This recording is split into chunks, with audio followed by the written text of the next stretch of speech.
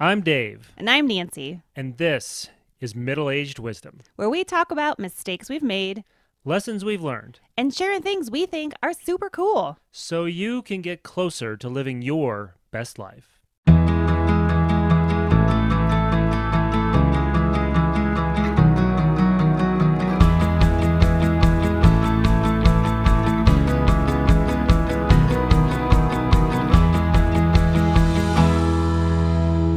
Welcome to episode 21 of the podcast Middle-Aged Wisdom.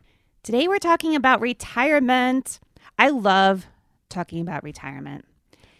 You love dreaming about retirement? I love dreaming about it. And not just to retire and do nothing. It's actually just the stability to choose what I do. The freedom of choices? Freedom of choices. Yeah. We're going to be talking a lot about that today. And although we're not financial advisors, nor do we ever claim to be, we've read a lot, we've learned a lot, we research a lot, we talk amongst ourselves a lot about this topic, and we just want to give you some food for thought for today. First thing is to kind of ponder as you're listening to this episode is what is your goal for retirement? You have to think about the age you think you'll retire. What will you do in retirement? Are you going to be a homebody? Do you want to travel? Will you focus on grandkids? Do you want to move where your grandkids are? Did you want another home? Did you want a beach house or a mountain house or whatever it may be? And how much money does it actually take to give you the life that you want or that you dream about? And then what does your spouse or your partner want if you have one? Are you on the same page? Do you want the same things? We started thinking about this topic because I'm involved with a lot of different dental groups. I read a lot about finances. We read a lot of books. We've talked to our financial advisor and our accountant about these things. One article I read was about a couple in their late 60s. The husband was 65, so maybe not mid-60s. And his idea was that he was retiring any day. And they were kind of arguing a little bit, he and his wife, because his wife was spending a lot of money. Wait, so they were already in their mid-60s. Already. And they haven't had the conversation yet. And he's like, I'm ready. Like, Right. Tomorrow. Right. Maybe the next day. And so as they're talking over their finances, he said that one of the issues is that his wife has been spending a lot of money. And then she said, well, yeah, because you love work so much. You're so infatuated with your job. I just thought you'd be working another 10 years. And he says, 10 years? Like, I plan on retiring soon. And then, and you're spending all the money. And so they have this really huge disagreement. They're not on the same page. Yeah, I'll bet. At all, right? Yeah. Right? At all. And they have different ideas about what retirement is, when it happens, how much they need, what they're going to be doing. So we're just encouraging you to have that conversation early. So Dave's going to talk about statistics, why you need to talk about it now, no matter what age you're at. Even if you're listening to this and you're in your 20s, think about this now, because that will set up your future so perfectly. It'll be mind-blowing. Yeah, so we listen to a lot of other podcasts, and we learn a lot from them. And one that we listened to recently was a podcast called Marketplace. They have a subset of it called Make Me Smart. It's Kai and Molly. Yeah, Kai and Molly. So on one episode recently, they were talking about 401ks, and they were interviewing this author, this labor economist named Teresa Ghilarducci, and she wrote a book about 401ks, and it was a really fascinating conversation to listen to. But a couple of snippets I'll share with you from that episode we listened to was one thing they said was that 90% of Americans won't have enough money in retirement to live comfortably at their standard of living that they're expecting. That gives me so much anxiety to think about that number.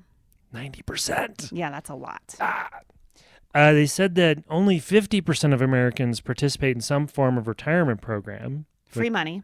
Yeah, assuming your source of employment has some sort of retirement program. And we'll talk about that too. Yeah, Mhm. which is important to look into. And one of the fascinating things she said, and I didn't know any history of this, but you hear this term 401k all the time, and what the heck does that mean? Where does it even come from? Why is it named that? And apparently it's just some section of the tax code, and that's why it's 401k. Interesting thing about the 401k, it came about, it was created in the late 70s, around 78, 79. And when it was created, it was really only intended as a supplement, a way to save additional money beyond some other source of retirement income, which back then was more likely some sort of defined benefit plan, like a pension from your workplace and that sort of thing. Right. It wasn't originally intended to be your sole source of retirement. Nor should it be now, which we'll talk about in a little bit. Right. Well, and it's sort of evolved into that, which is kind of interesting. But the max on 401ks this year in 2020 is $19,500. So even if you start putting that away, you'll still end up with a couple $100,000 at the end of your work. And that's if you're maxing it out every single year. But that's not enough to sustain you until you're 95 or 100. Right. So Nance, she owns a business and she has to figure this stuff out for her own business, like what kind of retirement plans she can offer her employees and have access to herself. So right. So we'll talk about this because we're going to tell you our goals and our particular plans and how we kind of think about this. We wanted to also talk about Social Security because that's another thing. So 401k, Social Security are things that people rely on a lot. It shouldn't be your sole source of retirement income. So Social Security is interesting too. Yeah, just another little historical tidbit. So Social Security, it was enacted in 1935, okay?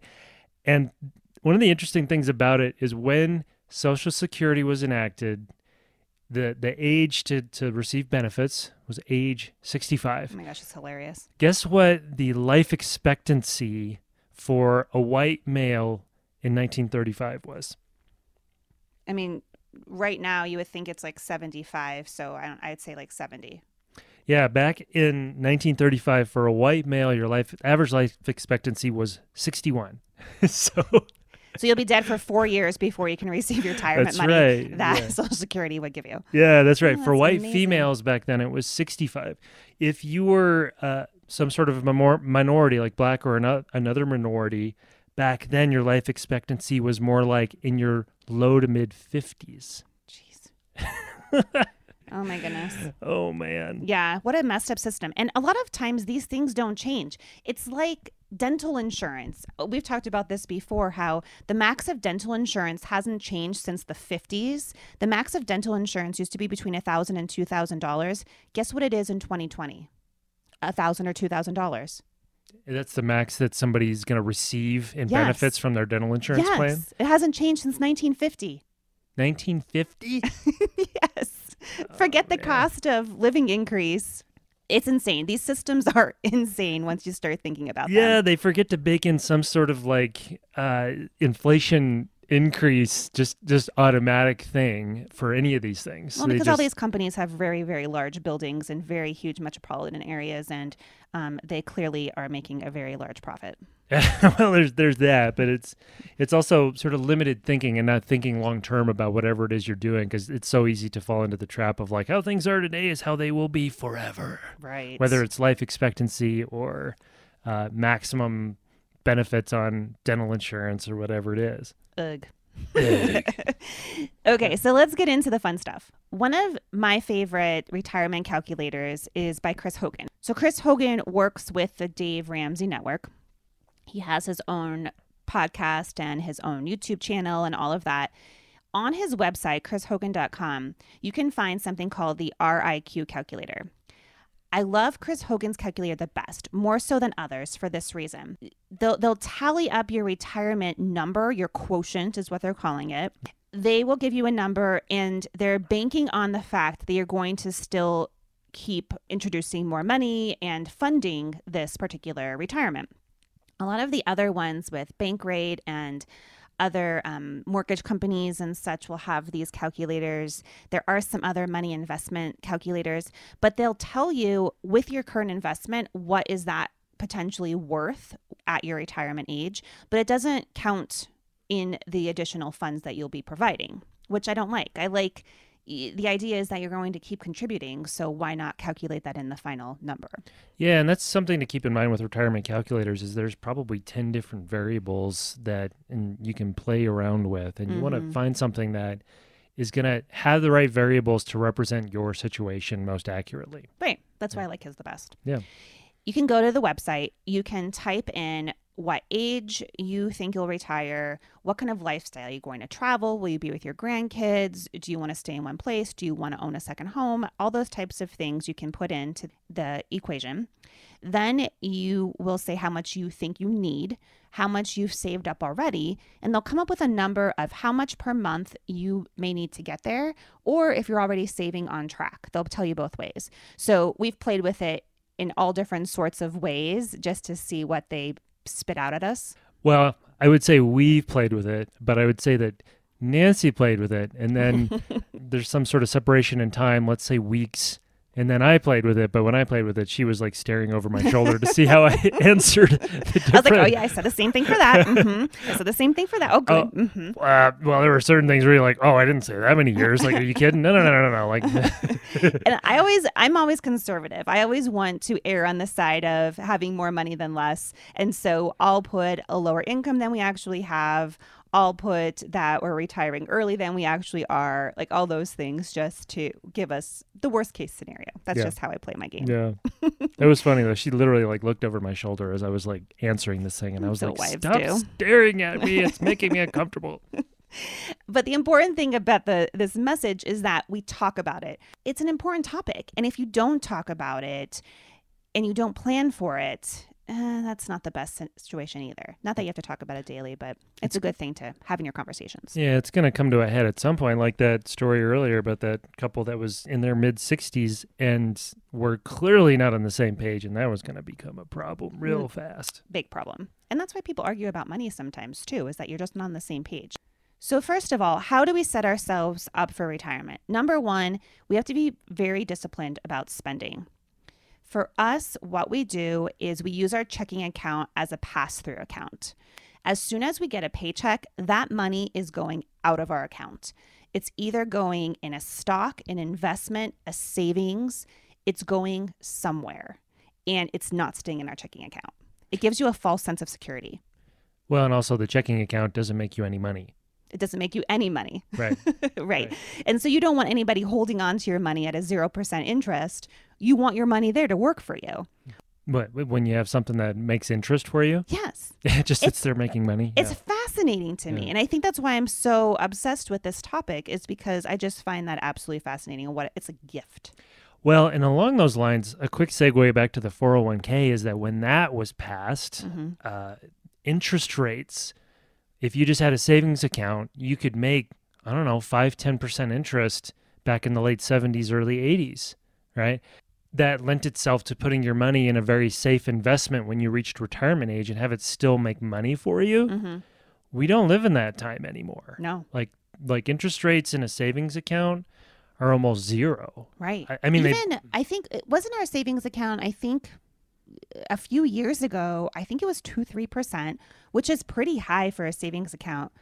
0.6 now. Yeah, we use this online bank called Ally, ALLY, and they save money by not having any brick and mortar locations. And so when we started the account a couple of years ago, it was literally a savings account, and it made 2% interest, which sounds phenomenal now. Right. Yeah, and as Nance was saying, today it's like 0.6%. Right. Yeah, it's kind of like a secondary pass-through account where money might sit for months at a time, and we want it to make some interest, but then it might go somewhere else from there. Right. Something that we'll need in the future, the near future, that we don't want to tie up in an investment. So it's kind of like cash, right? So when we have a checking account and we're using it as a pass-through account, it's kind of like having cash in your wallet. You know how much you can spend, you know what your budget is, and then when it's gone, it's gone. I think that's the best method. Yeah, and actually Nance used to really encourage me to use cash in my wallet. And then when the money in my wallet was gone, her theory went that then I would not spend any more money. In our relationship, we can see who the spender is and who the saver is. There's a means of spending control. But that's the idea with the checking account, is that if you treat it like your wallet, then when your wallet's empty, you won't spend anything because you won't have anything. I mean, when we first met, my goal when we first had this conversation, when we were about to get married, I said, my goal is to retire when I'm 50. And if I don't retire when I'm 50, I want to at least have the means to have an option or a choice to retire if I want to. And that is how we've lived our lives ever since. Yeah, so kind of back to our earlier, one of the things we said earlier is one thing I admire about people who retire and are able to do the things they want to do is that they've earned themselves and bought themselves choices in life where money isn't a driver anymore. Right. And that's kind of the goal for us, especially for Nance, because being a dentist, I don't know if you know this, but it's a pretty stressful job and it burns people out. And I think that, for her wanting to retire by age 50 and which is only 6 years from now.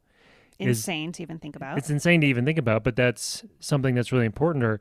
For me, my job is a pretty low stress job. And I think at this point, the idea is that I would continue working, I don't know, probably to age 60 or so. I don't know. But right. my job's lower stress. And I think one of the benefits of it is, medical insurance comes into play when you think about retirement and all that stuff. Because it's one thing to think about retiring at age 50, but are you going to have enough money for the expenses that may go up when you no longer have employer-based benefits? Right. I mean, that's a medical big... insurance is a huge part of that. Yeah. In fact, I actually have a friend who is in his 60s and has told me he's going to work another few years specifically because his kids are in their mid-20s and he wants to keep working to keep them on his insurance until they're age 26 and age out of it. And the interesting thing with his kids is they're kind of gig economy workers, these sort of freelance workers that tend to not have benefits as a part of their employment. And so it's kind of interesting.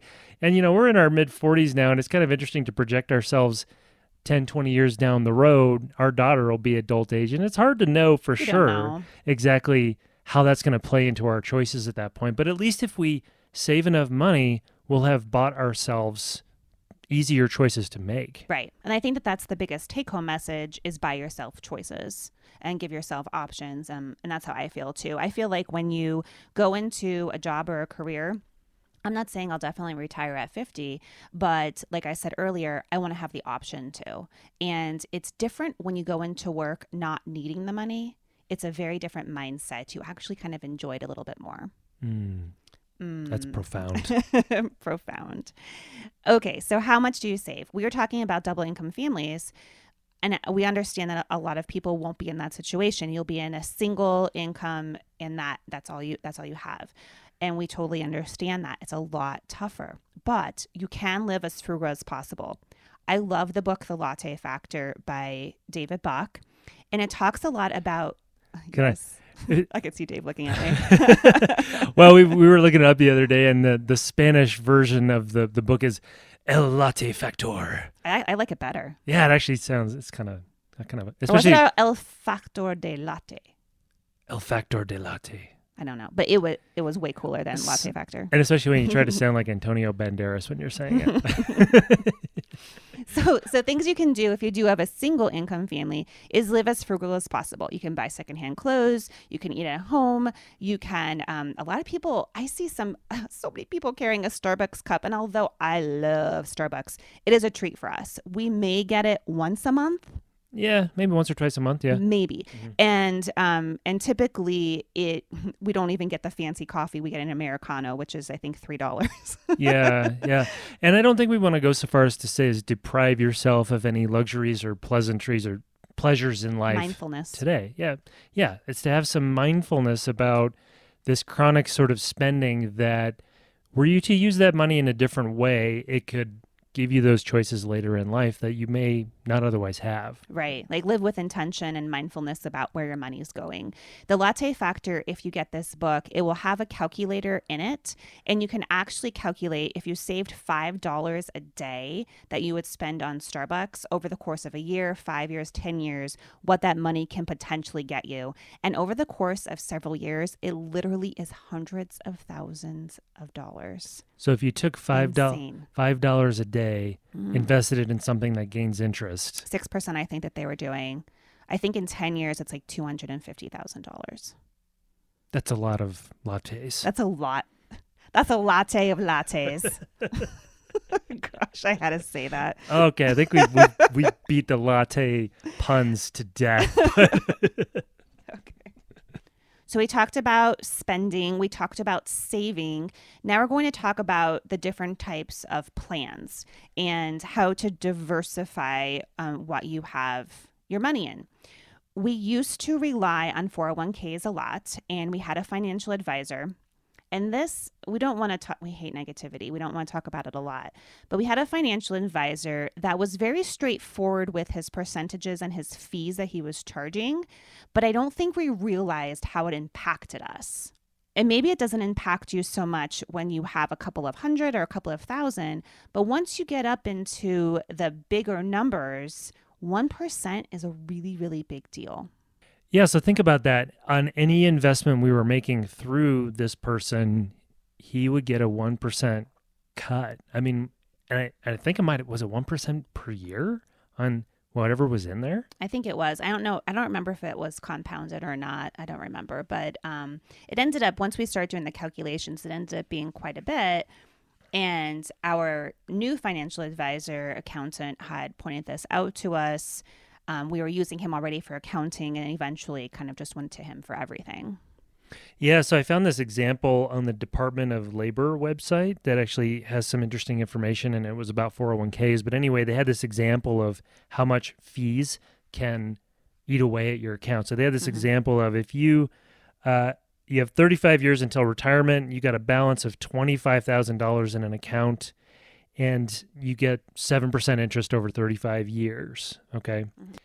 If you have fees and expenses for administration of your account, and if those fees and expenses are 0.5%, your $25,000 would grow to $227,000 over 35 years, okay? If your fees and expenses were 1.5% instead of 0.5%, that balance would only be $163,000. That's a nearly 30% reduction in how much money that would grow to. Yeah, it's a lot to think about. And so just the simple thing is whatever sort of retirement plans you have access to, ask about the fees because that is huge. Right. And if they hide anything from you, if they're not forthcoming with telling you, or you feel that gut instinct that they're kind of hiding something, get out as fast as possible. There's some honest people out there that can really help you. So another couple things about plans. 401k, one of the benefits of that is you put some of your income straight into a retirement account and it doesn't get taxed today, which is great. But I believe when you take that out at retirement age, you will get taxed on that as like regular income. Right. But the idea is that then you won't have an income tax at that point of your life. You won't have a job. And so the tax bracket will potentially be lower, which is the idea about how you save with that. Right. Another sort of option you can use is what's called a Roth IRA. And that's something where you get taxed on your income now, and then you put some money in a retirement account, and then that grows.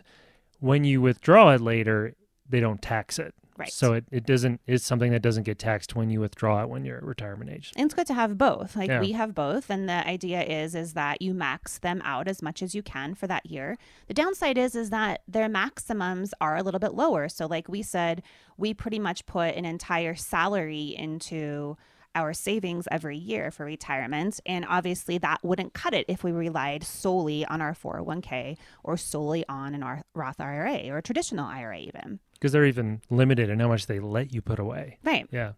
Just because they're tax benefits. Another thing that is worth looking into is if your particular company has any kind of profit sharing plan or if they match the 401k. If you don't match the 401k, you are missing out. And those little sums of money every month or twice a month, actually, I do the calculations when I'm putting the girls 3% in. We do 3% match. And every time I do that, it's these little snippets of money. But when you look at that account over the course of the year, think about all of those thousands of dollars that you're adding to your salary for the year. Like what a perk and what a benefit. So seek that out because a lot of small businesses will do that for you. It's a tax benefit for the small business, and it's a great asset and perk for the employee. Another way to save and invest is using stocks. So stocks is like playing a slot machine every day.